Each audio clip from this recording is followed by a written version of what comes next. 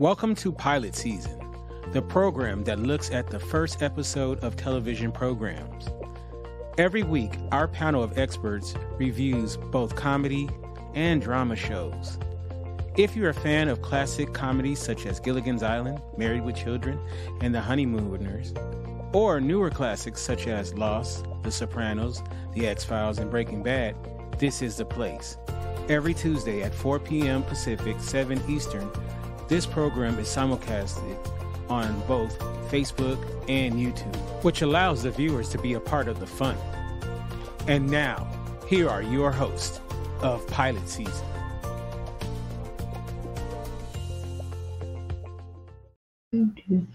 Hello, and welcome to an all-new episode of Pilot Season. I am one of your hosts, Kente, all the way live from Los Angeles, California, and I'm so happy to be here. I am joined by my wonderful and beautiful and talented co-host. And we're going to start off with the ladies first. We have Tori, who gets all the glory. What's up? What's up? How are you? Excellent. Good. We have Renee, who is just wonderful every day. Oh, yeah. Hi, everyone.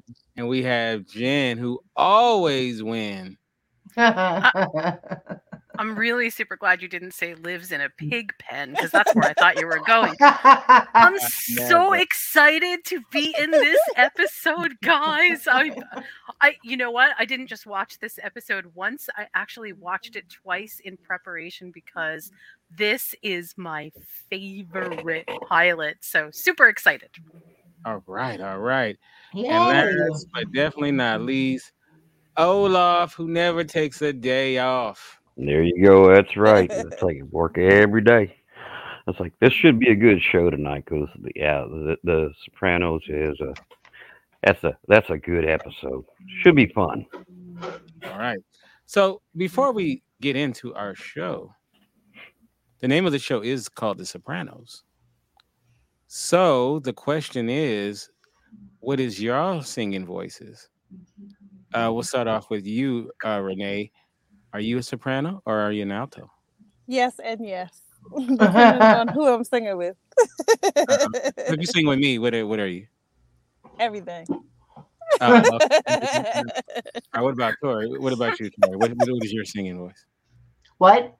What would your singing voice be? Soprano, alto, baritone? Oh, I'm alto. Alto? Yeah, all the way. Yep. Okay. And what about you, Jen? What would your singing voice be? Generally off key, I think. We're the same. We're the same, actually. And what about you, Olaf? I think for the most part, I'm baritone. Sometimes alto. Every once in a while, soprano. I guess it depends if you're kicked in the balls, right? Yeah, then I sound like this. Sound like a truck driver. Despite, it's funny. Everybody made this same mistake in when the show was announced. They thought it was about some singers. Even the cast. Really? The cast thought that when they got the scripts, they were like, "Oh, this is about some opera singers or something," But no. Then they write it. They're like, "Oh, no, completely off key." I'll give a little background about the show. The show was written.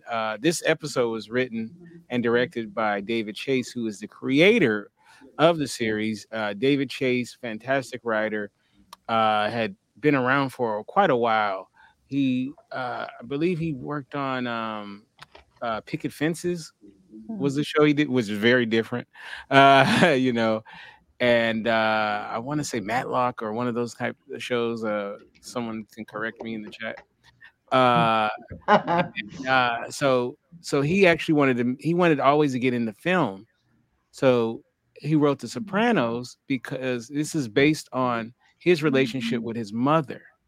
His mother is in fact the mother from the show, not the actress, but his mother. He basically, all of her dialogue is stuff that his actual mother says. So his wife gave him the idea, you should do a show about you and your mother. And you know, so the first idea was going to be something about a TV producer and his mother, but he felt like, no, that's kind of weak. So he changed it to a mafia boss and his mother. And so that's what the basis of the show is really about him and his mom.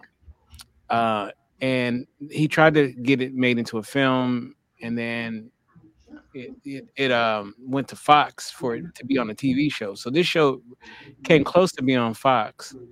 Fox had it, but then they let it go, and then it went to HBO, and there you have it. So the star of the show is the late great James Gandolfini, who y'all gonna laugh at this. So James Gandolfini, who plays Tony Soprano, Mhm. I was aware of him because he was a character actor in a bunch of stuff before. Yeah. Don't laugh at me. I thought he was Russian because I didn't know his name, right? And he played a Russian. He played a Russian in this Charlie Sheen movie, Terminal Velocity. Oh yeah. And it's so funny when you look at it now. The accent was terrible, but Yeah. as a young person, it was like, I was like, oh, that's a perfect Russian accent. I thought the guy was a Russian. So when the show was announced and they were showing the cast, and I saw James Gandolfini, which I didn't know his name, and I'm like, why they got a Russian guy playing the mafia guy? It's Russian mafia. That's Then funny. And I found out that no, he's in fact very much Italian. And you know, And you know what though? I've seen him in other stuff, and he plays a mafia guy. Like he's in like 4 different things that I've seen him in. Yeah. well, So- he comes off as a mafia guy when he's not playing a mafia guy. Yeah. He does. He could be No a matter school what. teacher. He could be a third grade teacher, and he seems like a mafia guy, you know. With the suit and everything. Yeah. And the funny thing is, he never wanted to play a mafia guy ever because he Oh didn't my want to get God. typecast. Yeah. Oh wow, part was that so turned good. out really good for him. Yeah. Yeah. Right. Yeah, worked quite well for him. Yes, it did. Mhm. Yeah, because he's really like a hippie type guy.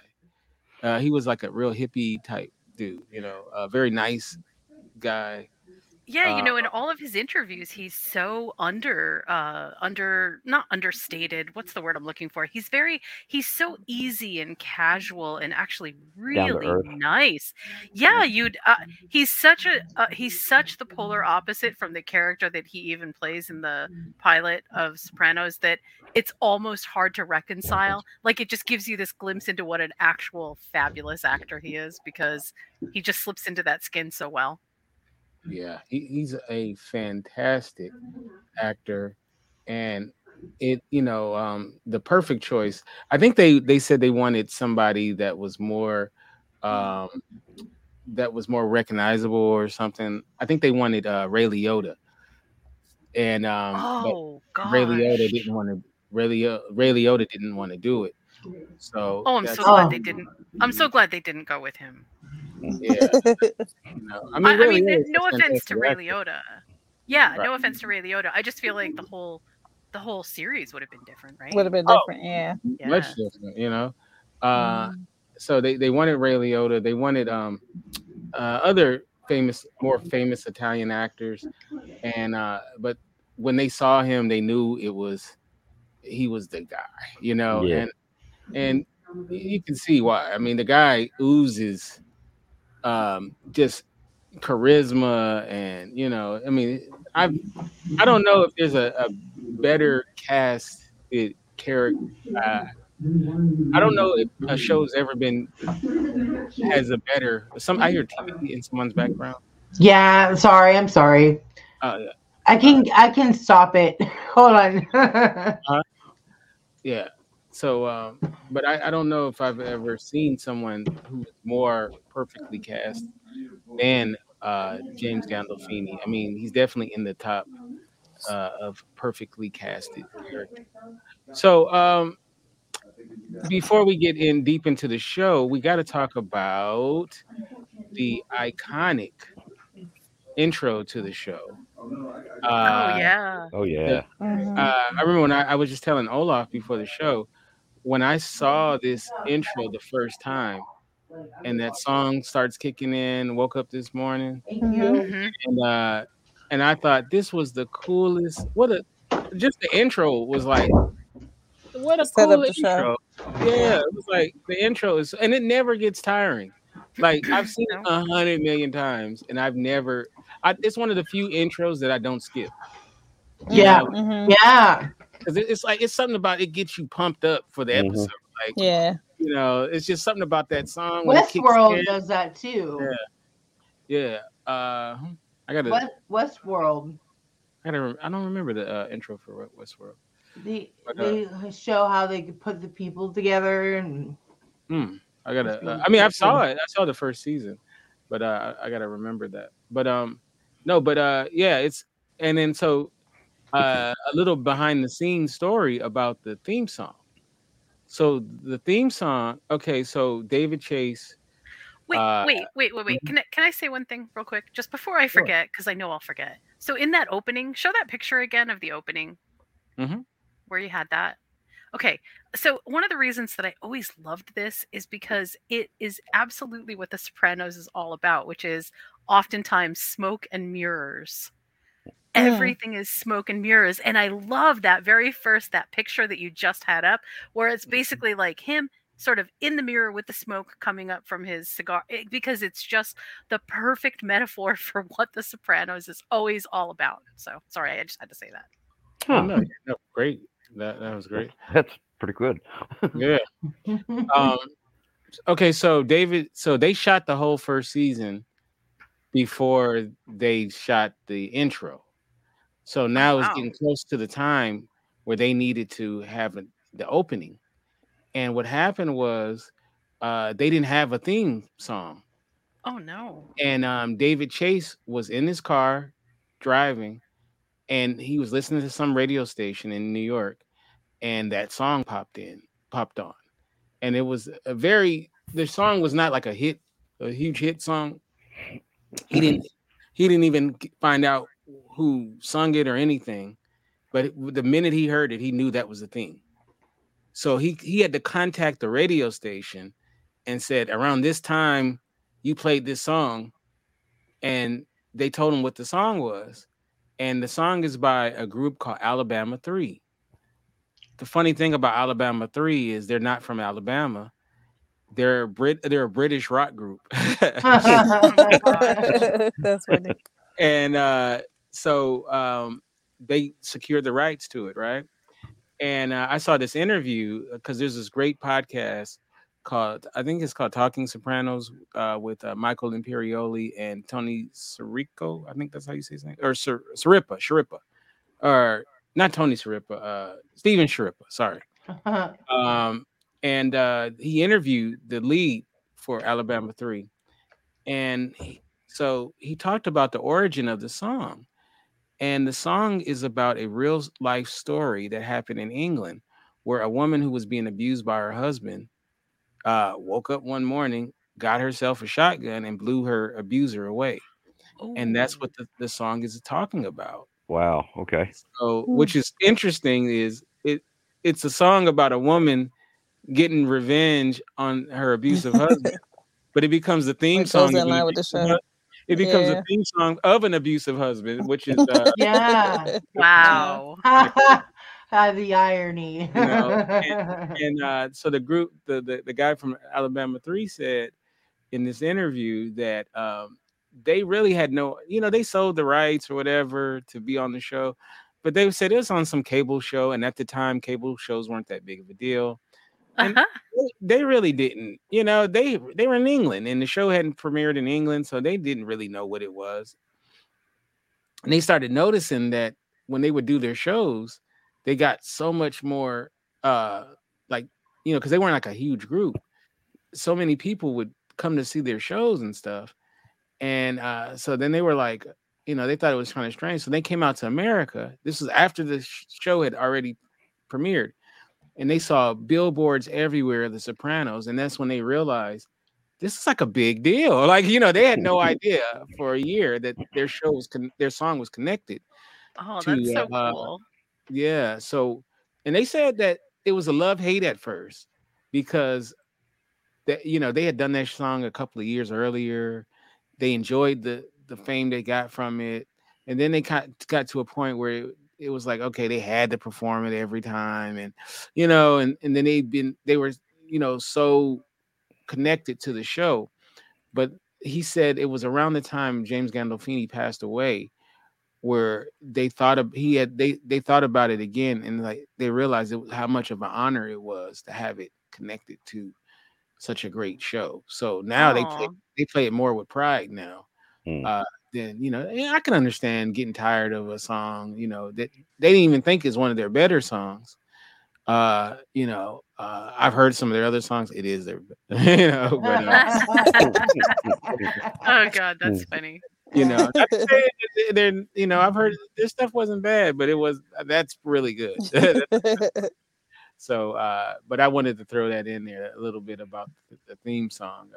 And that's awesome. Yeah, that is. That's cool. Mm-hmm. Yeah. So, if you want more information like that, check out the Talking Sopranos podcast, which ran for about 2 years, and they had everybody from the show. Everybody besides Joe Pontiano. Is that how you say his name? Pontiano. The one Joey Pants. He didn't do it. And the gay mafia guy didn't do it. I don't know if you guys remember that storyline. And I think I'm talking about the people who are alive. Obviously, they can't have the dead people. Are you sure? That's a different show. That's The Walking Dead. Right. We have a podcast about that one too. Right. So okay, so I'll probably pepper in some stuff that I learned about the show throughout. One thing I will say is we talked. Well, let's talk about Tony Soprano, and then I'll get into some of that other stuff.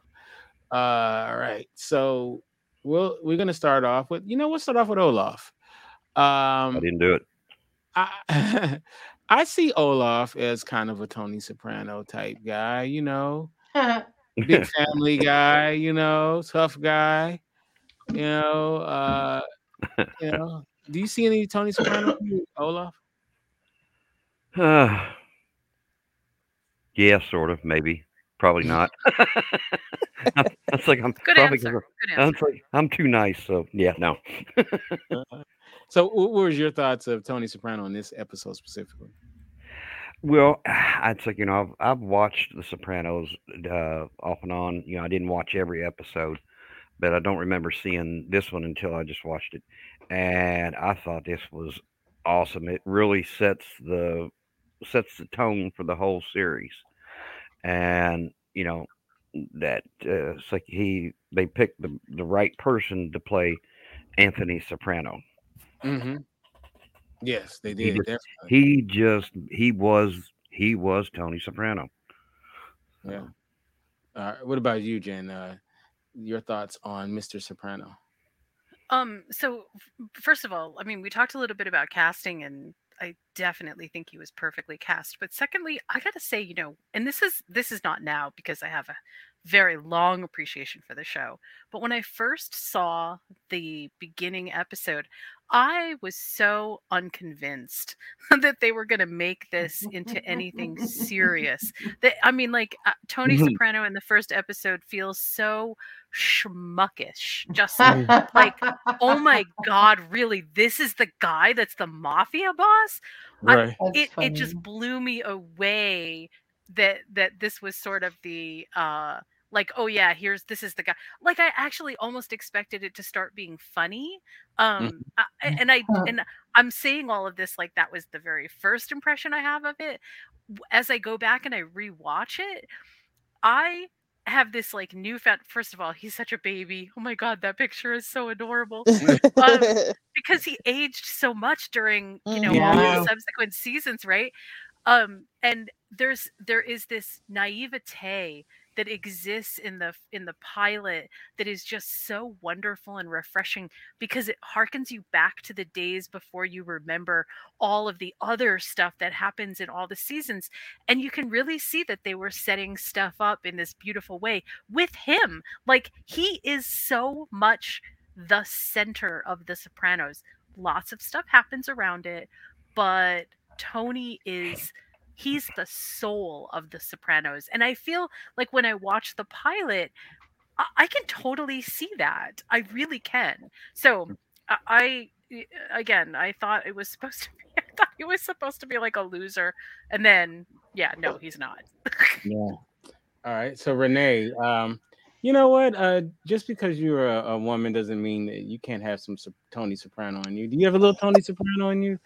Do you? I may here and there. If you take me to that point, I'm sure I have a little bit. What are your thoughts on Mr. Soprano?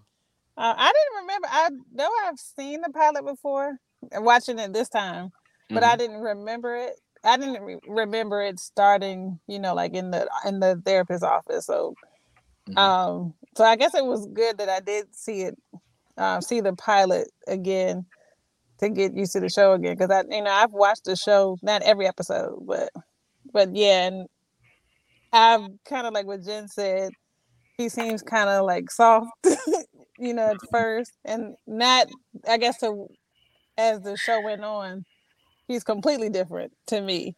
So yeah, so I guess you got to see him grow, into his role as the boss.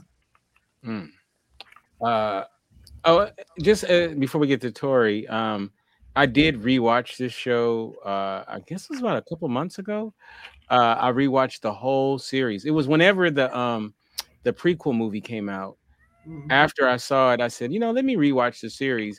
And I had so much fun because I hadn't seen it since they first aired.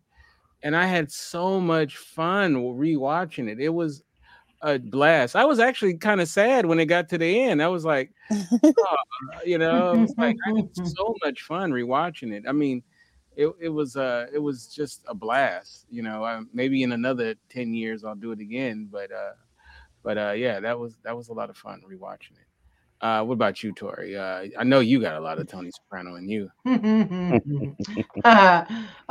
Maybe, yes, a little bit. Yeah. So, what was your take on his character in this first episode? I want to say that the whole series is great, and for the reasons that we actually get into the mafia world, it's so realistic. He's such a good character. It's just amazing. Like, I think if he didn't do this series, if somebody else did it, I don't think it would be as good as it was. No, I agree with you on that. Now I do have a warning. That before we continue on with, we'll look at some more characters, and to kind of just let you know, the warning. Now I know what you may be thinking when it comes to the warning that I'm going to give you. Is I'm going to warn you about the nudity. I'm going to warn you about the violence. I'm going to warn you about the profanity. Actually, that's not where the warning is going to come from. And I'm trying to give an example so I can tell you what this warning is. The warning is, if you watch this show and let's say you watch the show and you're on an empty stomach, that might be a problem, because these mofos eat all the time on this show. Oh God, yeah. Every other scene, these guys are eating. They're eating. They go from one meal to the next meal, and it's just constantly eating, drinking. That's probably why he gained so much weight during the show from having to eat.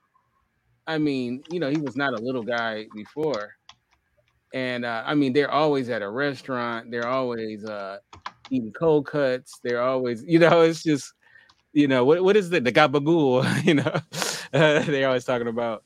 They're constantly eating on this show. So if you are hungry, don't watch The Sopranos. Because Renee will tell you that I think the first 10 minutes they were at 4 places eating. Yeah, and then good food too. It's not I just know like junky food. It's Right. like, oh yeah, I definitely want to eat that now. and I remember they were talking about James Gandolfini because once you eat on the show, right, you got to keep doing it over and over, right? So because they got to sometimes they got to shoot it over and over. So sometimes you'll get like full, like super full, because you got for the continuity. So if you notice, James Gandolfini, what a great actor. If you notice that when he eats a lot of times, he paws around with his food a lot. Yeah. And that's a trick that he developed so that he wouldn't have to keep eating something over and over and over. You see him, he just he mixes around with the fork. So that's his little little actor trick. So pretty funny. That's pretty good. All right, so let's talk about this young lady, Camilla, who is Tony Soprano's wife, who played by the great Edie Falco. All right, so Tori, what was your take on Mrs. Soprano over here? She is such a good housewife. Like, she's the epitome of like a New Jersey, like Italian person. They're very, very proud of their Italian heritage. And they and she is so what's the word I'm looking for? Like, she's so okay with everything. Like, I love her. Yeah, she's like okay with everything. Like, like, and you wouldn't think by looking at her that she would be like that. Like, right. So yeah, that's what I think about her. She's a great actress too. She was in another thing. She was in Nurse Jackie. Yeah. And that was afterwards. But before that, she was on the TV show Oz. Oh, she yeah. That's right. Yeah, Oz. I forgot about that. Yeah, she left Oz to do The Sopranos. Oh, that's another one we should definitely do as a pilot. Oh, Right. yeah. Oh yeah. Love that show. That's a great show. Great show. Great show. So, Renee, what was your thoughts on Mrs. Soprano over here? She's housewife, but she's I like her as a mom also because she doesn't take any crap from her kids. So and especially because they're teenagers, they're older. I think they're both teenagers then. But they're she doesn't take how teenagers can try you all the time. She doesn't. That doesn't matter. So I like her character as the mom. But of course, me and you, we never did that with our parents. Of course not. Never. Now, this scene right here was hilarious, where she comes out with the AK-47. Oh my God! About to take her daughter out. Yeah, and Meadows like, oh, I'm just checking the window, make sure it was all right. Oh my God! Do we have any putty? That is so funny. So funny. All right, Jen, what is your take on Carmela? Okay, so I'm gonna tell you just a really quick anecdote. Mm-hmm. So forever and a day, I thought that I was Italian. And then, of course, thanks to 23andMe for, ruining my life. No, I'm just joking. It didn't really ruin my life, but it confirmed something that I had thought all along, right? And so actually, I'm not Italian at all. I mean, I have like a tiny bit of Italian in me. But what was funny about that was I didn't know that for ever and ever and ever. And when I first started watching The Sopranos, I swear to God, I felt exactly like her. I mean, maybe not married to Tony Soprano, but I had that same exact feeling like this is the way that you raise your kids. This is the suburban mom kind of feeling. And I loved that. I can remember looking around their house and thinking, what can I do to make my house look like that? See, that to me is like that's when you know that you've made it. When you feel like you want to emulate the characters that you're watching, man, then they definitely did a good job. And I mean, just look at her, right? She's always so. One of the things that I love about her is even in the pilot is she always looks so put together.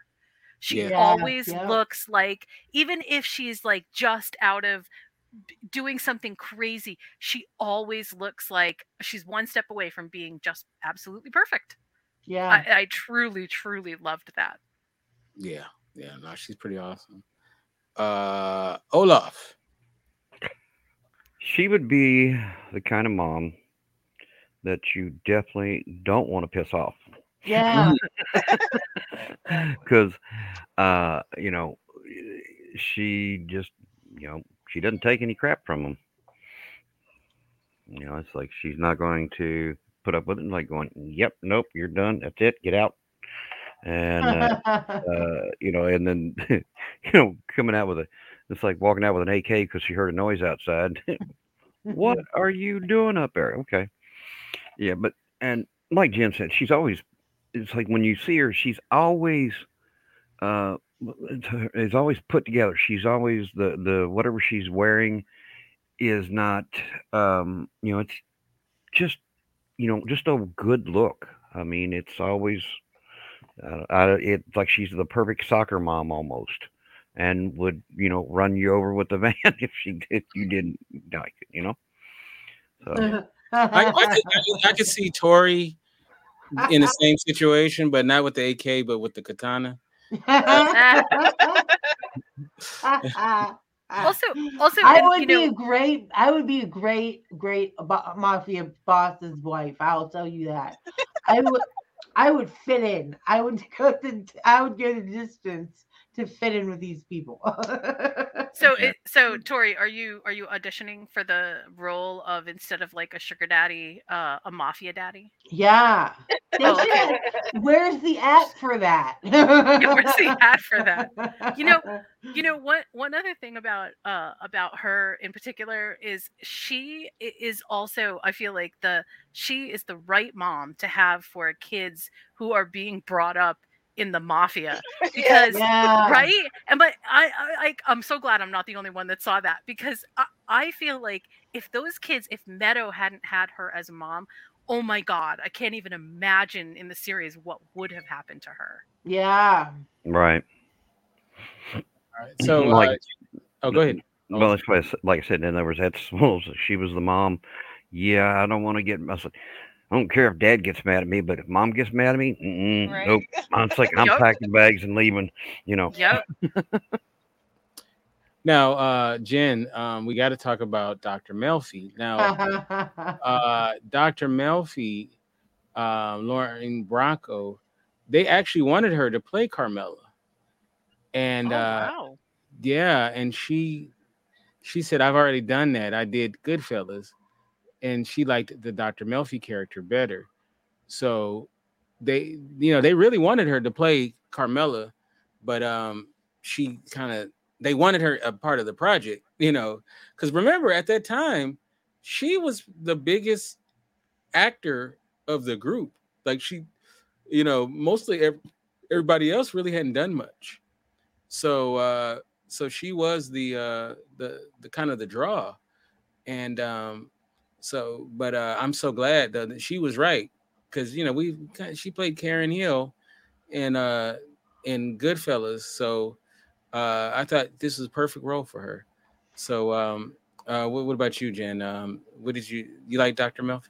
Yes, and okay, and not to get too meta again, but one of the things that I love about this pilot episode is there is this patient doctor confidentiality thing that Tony talks about, and that she definitely, like, gets right away.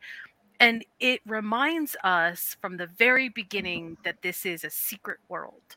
And so when you frame it in this, the doctor and patient kind of confidentiality, it's like, okay, the only way that we can get to all these secrets is by hearing them this way. And I have to say that I thought that that was kind of a brilliant plot device so that we get to see so much of Tony that we never would have seen before. Like, okay, so first of all, what kind of psychosis does a crime boss have? That's one. Mhm. But two, how does a doctor or anybody handle understanding that information? And I have to say, she holds this off so well. Not only is she professional, but she's also so no nonsense. Like, Yeah. she Yeah. doesn't take his crap. And that also, can you imagine how scary that might be? I mean, Yeah. I can't. It's got to be really. But she's just so even and so steady. So just from the very get-go, I feel like she was just rock solid in this role. Mhm. And one of the issues too the show had was there was a very famous movie that came out not maybe a year earlier or less called Analyze This, which was Oh a yeah, I similar. remember that. It was a similar theme where it was a mafia boss played by Robert De Niro going to see a therapist played by Billy Crystal, and it was a very good movie, and it was a hit. It was just one of those things where they had a similar idea around the same time, because actually this could have been made way before Analyze This, so it was just one of those things. And so there were some thoughts it was kind of done, but I'm glad that didn't keep this from happening. No, and also, you know what? Her approach to everything is so different from the Analyze This approach, because you can really see that she, not only does she understand that there's something much bigger going on here, but she also has this kind of odd insider feel to everything. Like we know that we're going down this rabbit hole, and it's like we trust her to be the guide almost more than Tony, which is, I found that really surprising. Like, I really looked forward in this entire series to his meetings with her, because even in the pilot, they are so revealing. That says a lot for a show that deals with so much other stuff that is so incredibly visceral and graphic, and yet these sessions that are so intimate, I feel like we get more out of them than we get almost any place else, right? Does that make sense? Oh, perfect sense. Mhm. Perfect sense. And next week we're going to be covering Battlestar Galactica. Yes. And her ex-husband was the star of the show, Edward James Olmos. So Oh, okay. Yeah, right. so see, we get these connections there, you know what I'm saying? It's Ooh, the and 6 he's in degrees the from Kevin Mayans. Bacon stuff. Yes. So Renee, Dr. Melfi, first of all, you know what? Let's ask this question. Okay. I don't know if you've ever had therapy. You don't have to say it. Do you think she's a good therapist based on what you've seen in this pilot? I think so, yeah. Especially because the way he's speaking, he's not. But she says, "Well, what do you do?"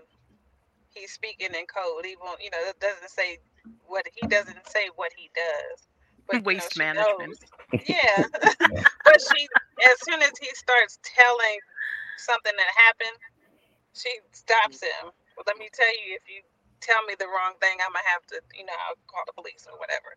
So I think she's quick and I think she's good at helping him deal with what he's going through, and really, really start to deal with what he's going through. And She's a great listener, I think. And then and she helps him figure out really what's going on in his own world, like himself. So yeah, I like their interactions with each other. You know what's funny is and Jen just kind of said it a little bit, is when I meet someone who is legitimately in waste management, I always kind of chuckle. I was like, you're in the mob. Like, really? We know what you do. Oh, right. We know what you really do. Right. Yeah. we Like, know what I've got this little trash problem. Maybe you can help me take care of this. Yeah. Since you're in waste management. Right. I bet your trash sleeps with the fishes, right? How eco-friendly are you really? That's the question. All right. Yeah. What about you, Olaf? Dr. Milfy. You know it's so I said Milfy. Well, you know what? Is that a Freudian? Yeah, what's That's that? kind of a Freudian, Yeah. right? You know what? She is kind of Dr. Milfy. Was that on the accident? Wait, her kid. She had a kid on the show, so yeah, she would be that. But Dr. Melfi, It's like Dr. Melfi. It's like, well, as being her playing a therapist, she does a good job, and it's like it's like when he first starts out, and he starts to talk about this guy that he was going to go talk to, and we had coffee, but yeah. She's like, okay, if let's say a murder was going to happen or somebody was going to get hurt, I have to call the authorities. And I like how she slipped in that technically. Technically, I'd have to. Technically. Right. Like, you're sitting there talking to a mob boss, and it's like, if he says that he's gonna murder somebody, you got to tell on him. Yeah, no. No. Technically, I should technically I should tell, but yeah, Right. That's what I mean by she's so rock steady. Like, oh yeah, like just the way she delivers her lines is like, oh my god, Right. I can't imagine. right. It's like, well, exactly when she started at the end, like, okay, let's get the ethical things out of the way first. When he starts talking about that, getting the coffee, and Right. We had coffee. She's like, yeah, I can see this is going to go somewhere bad quick. Let's shut this down before it gets anywhere. That's so funny. And So I think she did a really good job. Yeah. And there's another thing too I got to mention. This great actor, Steven Van Zandt, Mm. who Oh yeah, he's great. now this was his first acting role. Oh wow. And I don't know if you guys know that this was not why he's famous or why he was initially famous. He was the lead guitarist, still is actually, for the Bruce Springsteen E Street Band. And he was his main dude. He's a New Jersey legend as a great guitarist and singer in his own right. And he deserves a lot of credit for a lot of things. I guess I'll get to in a minute. But David Chase, being from New Jersey as well, idolized Steven Van Zandt. Because Bruce Springsteen is like a god in New Jersey. And his initial thoughts was to Steven Van Zandt to be Tony Soprano. Oh. He actually wanted Steven Van Zandt as Tony Soprano. And because it was going to be more comedic, the show was going to be more comedy. And he realized that, he needed someone who was had that more acting chops already. So that's why, but then he made up his own character. He's the only person on that show that made their own character. His character was not initially in it. Wow. He came up with his own character, his own backstory, his own name for his character. So his his Silvio is his creation. So he deserves a lot of credit for that. And also, just as a side note about him as a person, he was in there. During the apartheid, he led a group of musicians to boycott performing in South Africa because of apartheid, which really helped in turning the tides with getting rid of apartheid. Wow. So he's a very interesting person. I actually read his book that he just put out about a year ago. It's awesome. His life is amazing, and he's went on to have a show called Lilyhammer, where he plays a mafia guy, very similar to his character. And he's done a lot of great stuff with music and stuff too. But I just wanted to throw that out. And he's a fantastic character on this show. And his wife played his wife on the show. So Oh, really? yeah, that was his actual wife on the show. Was his actual wife. So Wow, which that's is pretty cool. cool. So, but everybody else, those were characters that were written, and he actually came up with his own character and the whole thing. So let's That's talk amazing. about the show. This pilot has so many great moments in it, and one thing I like about the pilot, just talking about the whole mafia part of it, is you get to see that the stress. Like, you understand why he's so stressed out, because he has, first of all, his family is probably more stressful than the actual people trying to kill him. Than his job. Like that, that is eating at him more than anything. And then you have what he has to go through and meeting, and then his uncle, his uncle, who's fantastic, Uncle Junior. Uncle Junior. Oh, yeah. He has some of the greatest lines in TV history. He is so funny. So funny. So Uncle Junior and his mama. I mean, like, I was stressed out watching it for him. But one thing they do really well in this pilot, and I really want to go to Eugen first, is the metaphor with the ducks. I thought that is Oh my so God, I brilliant. love that. Yes. So brilliant. Just speak on it from your point of view about the ducks and the significance and whatnot. I just think that's so brilliant.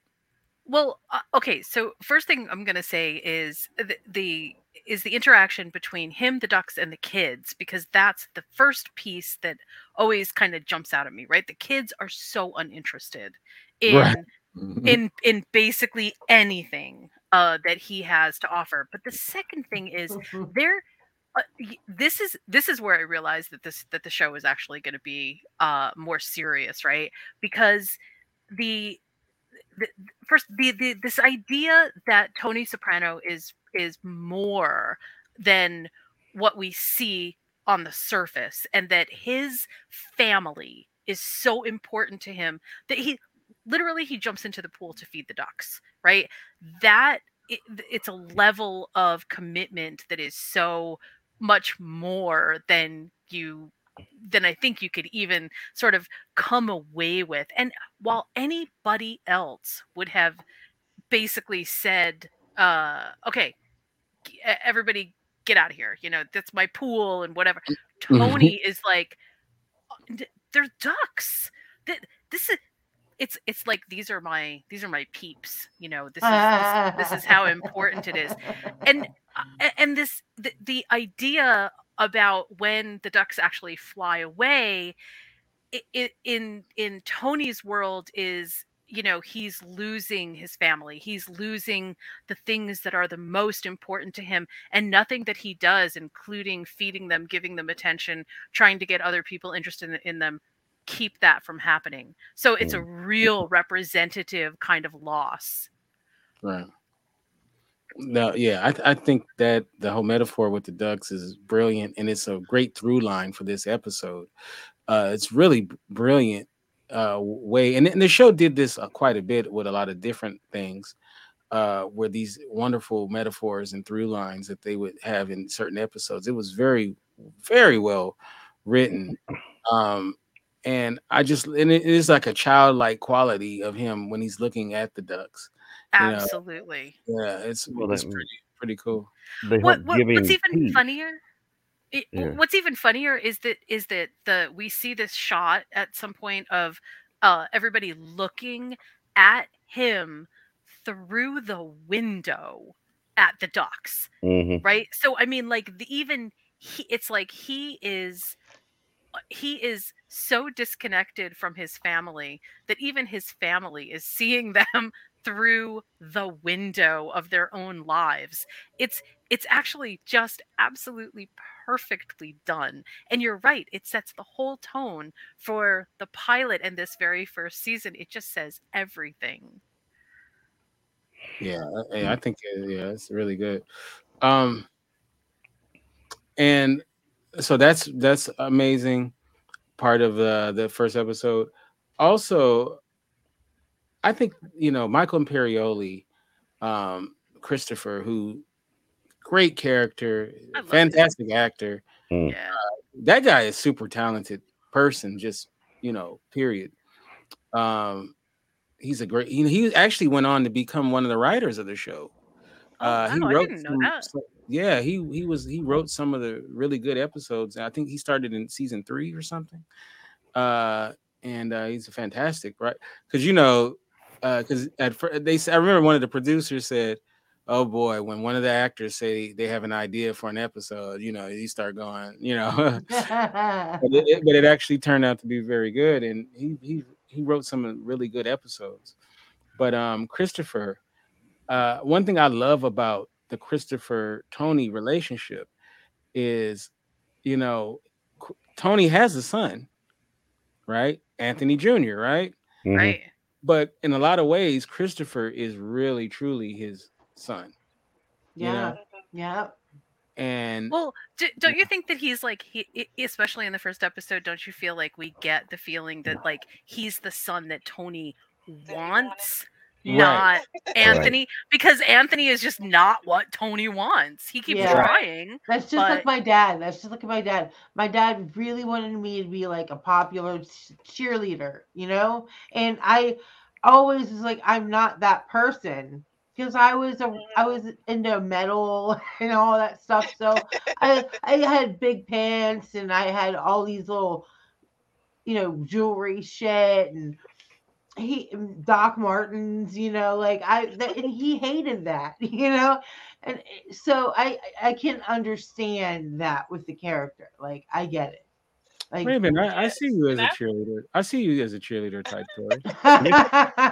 No. I was gonna say, like, with that scene, like for me, it seemed like, if the parents are split up, like this is his son. The parents are split up, and he's spending time with his son. And then he's like, "Well, Mom said because I wasn't feeling good. Mom said I should stay home." Like this was his first job, and I'm excited to work, but this is not that type of job. So I it was just that part was funny to me. Like I still do what my mom says, but the type of job that he needs permission to stay home or not. So I just thought that was funny. No, I thought, I think so too. You really get the idea that Tony thinks that Tony Jr., Anthony Jr. is like is weak. You really get that sort of, and you feel like the kid, so to speak, that Tony feels like, oh yeah, this is you're my real kind of kid. There's something about that strength which is just like, man, you're not going to get that out of them. You're just not. And you can feel from the very beginning episode that this is going to be a major problem, right? Yeah. Well, I mean, like I said, you can tell that Tony wants Christopher to be his son. He'd prefer to have him, because he's bragging about him all the time.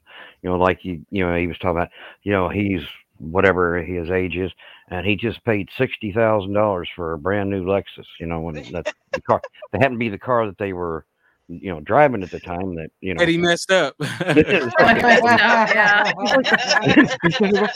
$3,000. It's $3,000 for that.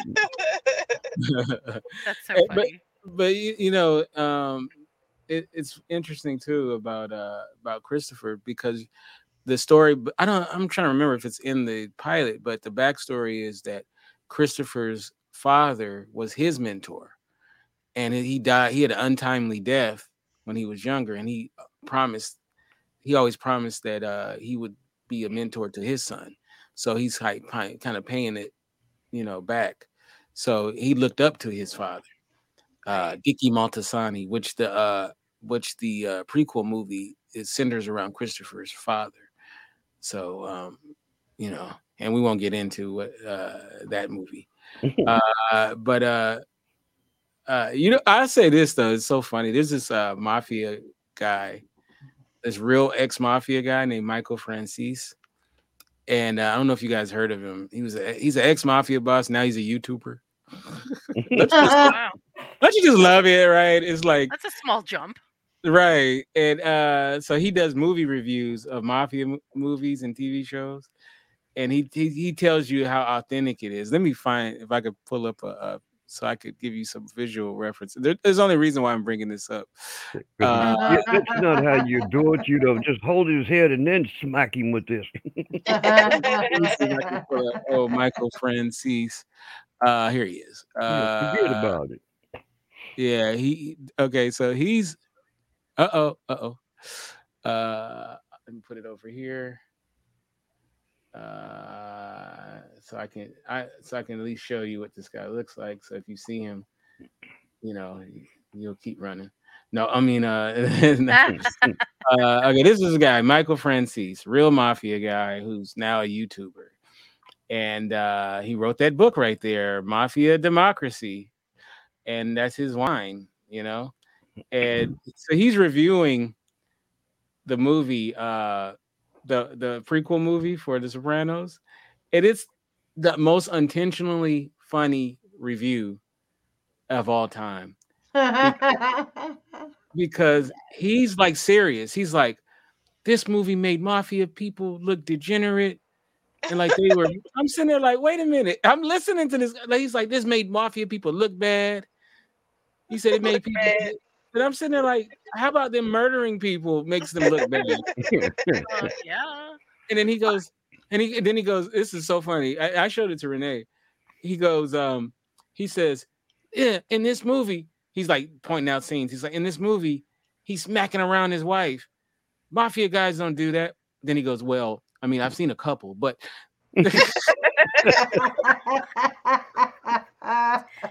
Oh no. So in the US we have The Sopranos, right? Uh-huh. In Italy, they have a show called Gomorrah. Uh-huh. And it is, I don't know if you guys have ever seen it. It's it's foreign, so it's a little bit difficult if you're not willing to read subtitles or if you don't speak Italian. But it's excellent. Absolutely. He's reviewed it, by the way. Excellent. Oh, okay. Well, the biggest difference between Gomorrah and The Sopranos is the number of deaths per episode. And I do mean that seriously. Like in Gomorrah, there are, 15 deaths a week. And in The Sopranos, it's like, you build up and there might be 2 or 3 in one episode, but it's like a big deal. Right. And that's actually, I feel like I liked that about The Sopranos, because even though a lot of people died in The Sopranos, and you can feel that in the pilot season, they build up to it, right? I mean, you're really getting kind of to know people before they get offed. And I really did like that. I loved it a lot. Right. All right. There's a couple of characters we have to talk about. And that's definitely Uncle Junior. Uncle Junior, who actually is a opera singer. Oh wow. I mean, he's acted over, as well, but he's known mostly for his singing. He's a fantastic singer. He actually sings at one point or a couple of times on the show. He's fantastic, and he's still around. He's in his 90s, I believe. He still and looks great too, by the way. Wow. And but he's just fantastic. He is, like I said, he has some of the greatest lines. And then I think the one line he says to Tony is, "You may be the boss in New Jersey, but you ain't the boss of me." I just love this guy, man. He's such a great character, and well, I don't want to get to the non-pilot, but just it's really sad how his character, ends up on the show. But fantastic character, Uncle Junior, and he's great in this, and just remarkable. But we're running out of time, so we have to. I didn't forget. You guys are wondering, how can I not the main lady right there? There you go. Played by the great Nancy Marchand, who is just amazing. Every time she's on the screen, she is remarkable. She's funny as heck, and she's just a handful and a half. And we'll start off with you, Jen. Just your thoughts of her. So, I'm actually going to leave it to Tori and Renee and Olaf to provide most of the backstory here. But I got to say that this is one of my most favorite characters for so many reasons. One, she is so authentically exactly who she is. Like, how sometimes you see a character on screen and you're like, oh, yeah, okay, they're kind of this way. Every time she nails this. She nails being this character every single time. Like, there is nothing that she does. Every movement, every motion is so perfect. I really I feel like in this particular case, other than Tony Soprano, this is one of the most perfect casting choices that The Sopranos made altogether. And also it makes it really difficult to not like what you see on screen, despite the fact that it's terrible. Right. You know what I mean? Like, I hate it, but I super love it. Like, I look forward to seeing it every single time. And she was like dying the whole time. Right. Yeah, that was the other thing. Like, yes. Legit, like she died after the second season. Nancy Marchand did, but she was remarkable. She wanted to work. Apparently they knew after the first season that she wasn't going to have much be on the planet much longer, so they were going to kill her off at the end of the first season. And what happened was she wanted to keep working until she couldn't no more, so they allowed her to stay on as long as she could, because she didn't want to just go off somewhere and just die. So that's why she was even in the second season, was because she just wanted to keep working. That's so crazy. Yeah. Yeah. So what about you, Renee? What is your take on Mama Soprano? I like her character. I think she's funny. She's stern. She's gonna say what she feels, what she thinks, no matter what. And I like when she's supposed to go to the party, but I can't remember why. But she's she wants to make him feel bad. He's already going through all this stress and stuff, and she's not helping. Not at all. Then so he gets frustrated with her like so quick, but it's just like she doesn't care. She's gonna be her, and he just has to deal with it. I love her. You can tell that he loves her, so he's gonna deal with it. He's just like, okay, but he'll leave when he needs to, but he'll still make sure he'll still come to take care of her. So. I love the dynamic between the two of them, because you can feel like years and years and years of her just being of heaping guilt on him, and it works. I mean, it's not just that I'm going to be like woke about this and I'm going to be like, your guilt doesn't affect me at all. No, it absolutely turns him into a 5-year-old. Yeah. Yes, that's part of the reason why he's in therapy. He's in therapy. Yeah. He picks up his marbles and goes home. Yeah. It's like, of course, I like it. With her, she, like, as soon as he walks in the door, did you lock the door? Did you do this? Yeah. Yes. He didn't lock the door, and he turned around, went back and locked it. Okay. And well, I don't drive, or I don't do this, and I don't do that. He, puts out that CD player that he brought her, And she's like, "Oh, leave me alone, let me alone, stop it." He tries to get her to dance, and because right before he was trying to get her to dance, she said something about I forget what. Do you know he calls his mother every day? Again, it was like piling the guilt on. And then like the last thing is and then she was talking about. Well, Tony was saying, hey, well, when Pop died, you said you were going to go travel and do this and do that, and you haven't done none of that. You need to get out and go do something. And she's like, when he was such a saint. No, he was a monster too. The last thing she says to him when he walks out the door, that's like, she didn't go to the party because she doesn't drive when it's going to rain. If she thinks it's going to rain, she won't drive. And he's like, do it. He said, you're still good. You need to get out there and drive. But walks out the door, and he said, and last thing she says to him as she's walking out is like going, daughters treat their mothers better than sons do. Let's throw some more guilt on top of him. Yeah, there we go. I love it, man. You know what's also funny about this relationship? The thing that's really funny is that nobody brings Tony lower than his mom. And it's like Tony does not take crap from anybody ever, anytime. Nobody brings Tony low, or you suffer like severe consequences, right? But his mom has this way of with like one sentence just absolutely cutting him all the way down. And it's weird because in a way it sort of gives us this empathy toward Tony Soprano that I don't know if we would have had otherwise.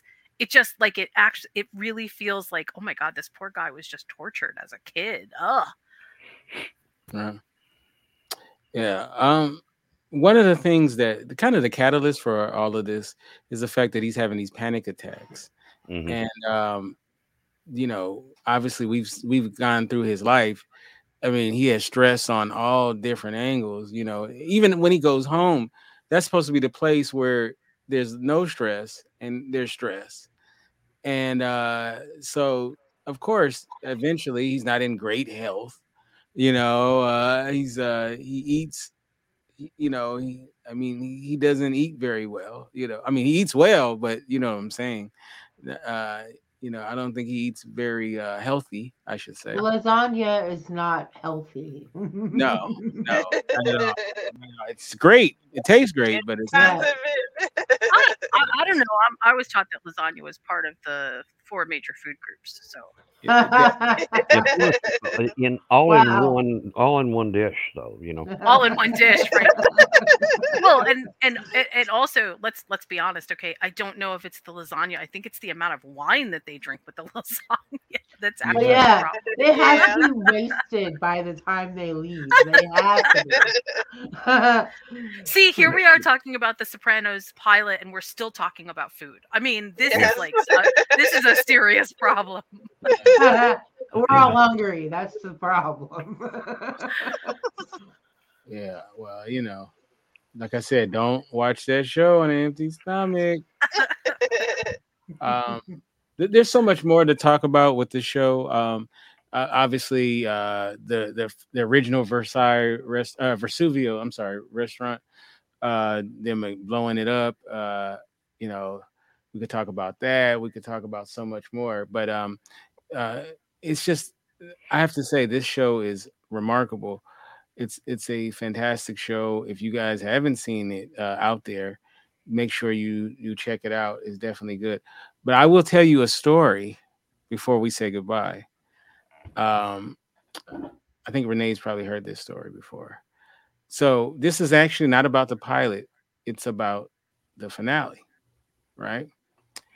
So I was hanging out with a friend of mine some months ago, and they were in town, and we were going to this restaurant. So I'm driving, and there was only one parking spot that was available because it was like on a regular street, right? A side street. And there was like a pile of leaves there. So I was saying to them, you know what? I'm not going to park there because there's a pile of leaves. I'll park, a little bit up And they looked at me and they were like, why can't you park on a pile of leaves? And I said, your car will catch on fire. It could possibly catch on fire. And they were like, what? Like, that sounds crazy. And I said, you never watched The Sopranos?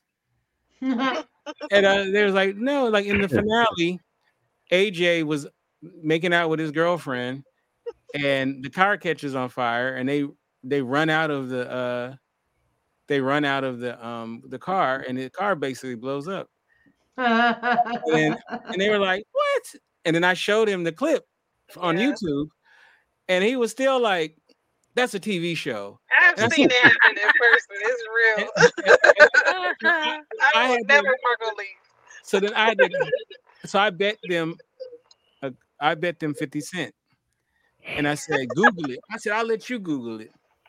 So the person Googles it and it says, essentially that it's true. And then it says, but there's some line about the leaves being flammable. And he said, oh, but it says the leaves has to be flammable. I'm like, if they're dry, they're flammable. Right. What do you mean? Oh, you mean leaves that are just happen to be doused in gasoline? That happens all the time. Right. But he didn't believe me that because I never heard that until The Sopranos. Until that episode of The Sopranos where I was like, is that a real thing? I didn't know. Oh, yeah. I've seen it happen. I tell you though, it shows you how powerful TV shows and movies can be. Because after that, I never parked on no leaves. Right. Because I was sitting there like, yeah. So I mean that can actually happen. It's like there are different times I've pulled my van into the yard to unload something in the front door, and I go back out and move the van. There's a brown spot underneath where the engine was at in the grass. Like, just cook the grass. Can we just all each say at least one line that we absolutely love from The Sopranos? Oh, I know this is just pilot season, but I gotta say my favorite line in The Sopranos is when Tony Soprano is sitting with the doctor, and he says, "They say every day is a gift, but does it have to be a pair of socks?" And I just freaking love that line so much because one, man, I feel that, but two, it is just so perfectly Tony Soprano. Like, man, I mean, okay, yeah, I'll begrudgingly see the bright side of something, but God, does it have to be this? I just love it. Just love it. Oh man, that's a great one. Let's see. Not just from the pilot. You're talking about from the show altogether?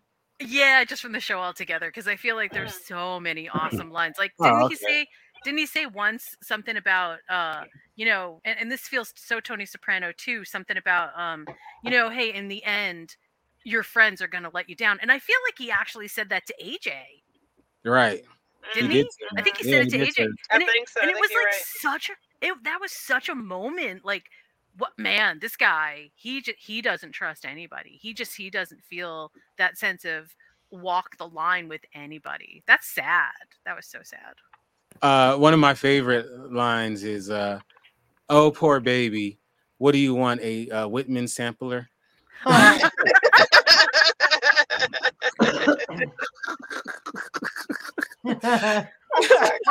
Well, yes, actually, if your hands are Whitman sampler are pretty good. I'll take one of those. Oh man, when I watched it, the rewatch, and I saw that when they said that when he said that, I died laughing. I don't know about the whole all the different seasons, but it's like out of the pilot.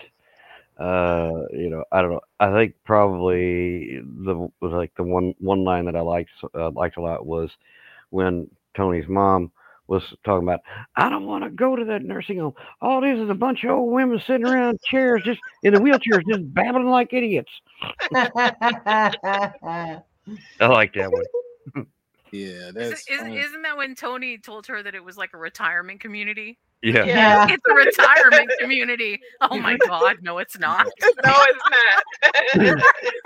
Not even close. Oh God, that was crazy. Yeah. Or Uncle Junior says, he goes, the federal marshals are so far up my ass I can taste Brill cream. You know what's funny? Okay, you know what's funny about that? Only people over a certain age would actually even get that. Do you even know what Brill cream is? That to me is like, that's such a perfect line for him to say. Sadly enough, I get no. I have no idea what that. I have no idea what that means. I don't know what Brill cream is. No idea. I'm not old enough to know what that is. Sadly enough, I get it. Yeah, that is pretty bad when you get to a certain age. When you get it. Yeah. Well, it's like talk about that with a certain age. That's like the old thing. The other thing is, with the. When it's like you reach a certain age and the check engine light just comes on. Mm-hmm. Yeah. Yes. Oh man. I've not reached that age yet, though. All right. So, Tori, how can we get you in social media and all that good stuff? Okay. Well, you can get me on this show every Tuesday or Wednesday. Wednesday. So that changed. I had to remember. Okay. And then you can get me on my show on Friday nights on my Facebook. I do it live, and we also record it to YouTube. So I check out my YouTube channel. That's The Infectious Geek Official. And then I also am on a show called Movie Potluck, and we review movies and we pair them with food. And it's great. All right. And let's go with you, Jen. How can we get you in social media and all that good stuff? Well, you can find me at the aforementioned podcast, which is the Movie Potluck, and it is a ton of fun. And in fact, this week, I think we're doing classic literature adaptations. So if you're one of those people that loves that kind of stuff, hey, join us, and I promise it's going to be fun. I even made food for this episode, so it's going to be really cool. Wow. Nice. Yeah, right. I'm super excited. And you can also find me at my blog, moviesandmeals.com. All right. And Renee, how can we get you in social media and all that good stuff? Well, here, of course, now every Wednesday. And then social media, RDC Art by Design, or my Pencil Writes. All right. Did anyone ever tell you have a beautiful smile? Oh. No, never. You're the first. Well, let me be the first. Okay, Renee, ask him, what do you want? Right. What do you want? Let me hold $50. Olaf, how can we get you in social media and all that good stuff? Well, on Wednesday nights now on here, of course, but you can follow me on Facebook, but just don't follow too close because I do get nervous and I do have an itchy trigger. I did it too fast. My bad. I did it too fast. My trigger finger got real itchy. So you were too close. You were too close. See now, Kenty, I just don't understand why you thought I would be like the Tony Soprano type. I don't get it. Or maybe, you know what? Maybe I should have had a Tommy gun for tonight. Yes. You could and give me. Kente, what about you? Oh, thank you. You can give me at Kente F on Twitter, Kente Ferguson on Instagram. Of course, the website is theindyradio.com. That's the INDY radio.com. Do I need to spell the THEINDY? Never know. Next week. Wait, how do you spell .com? EOT.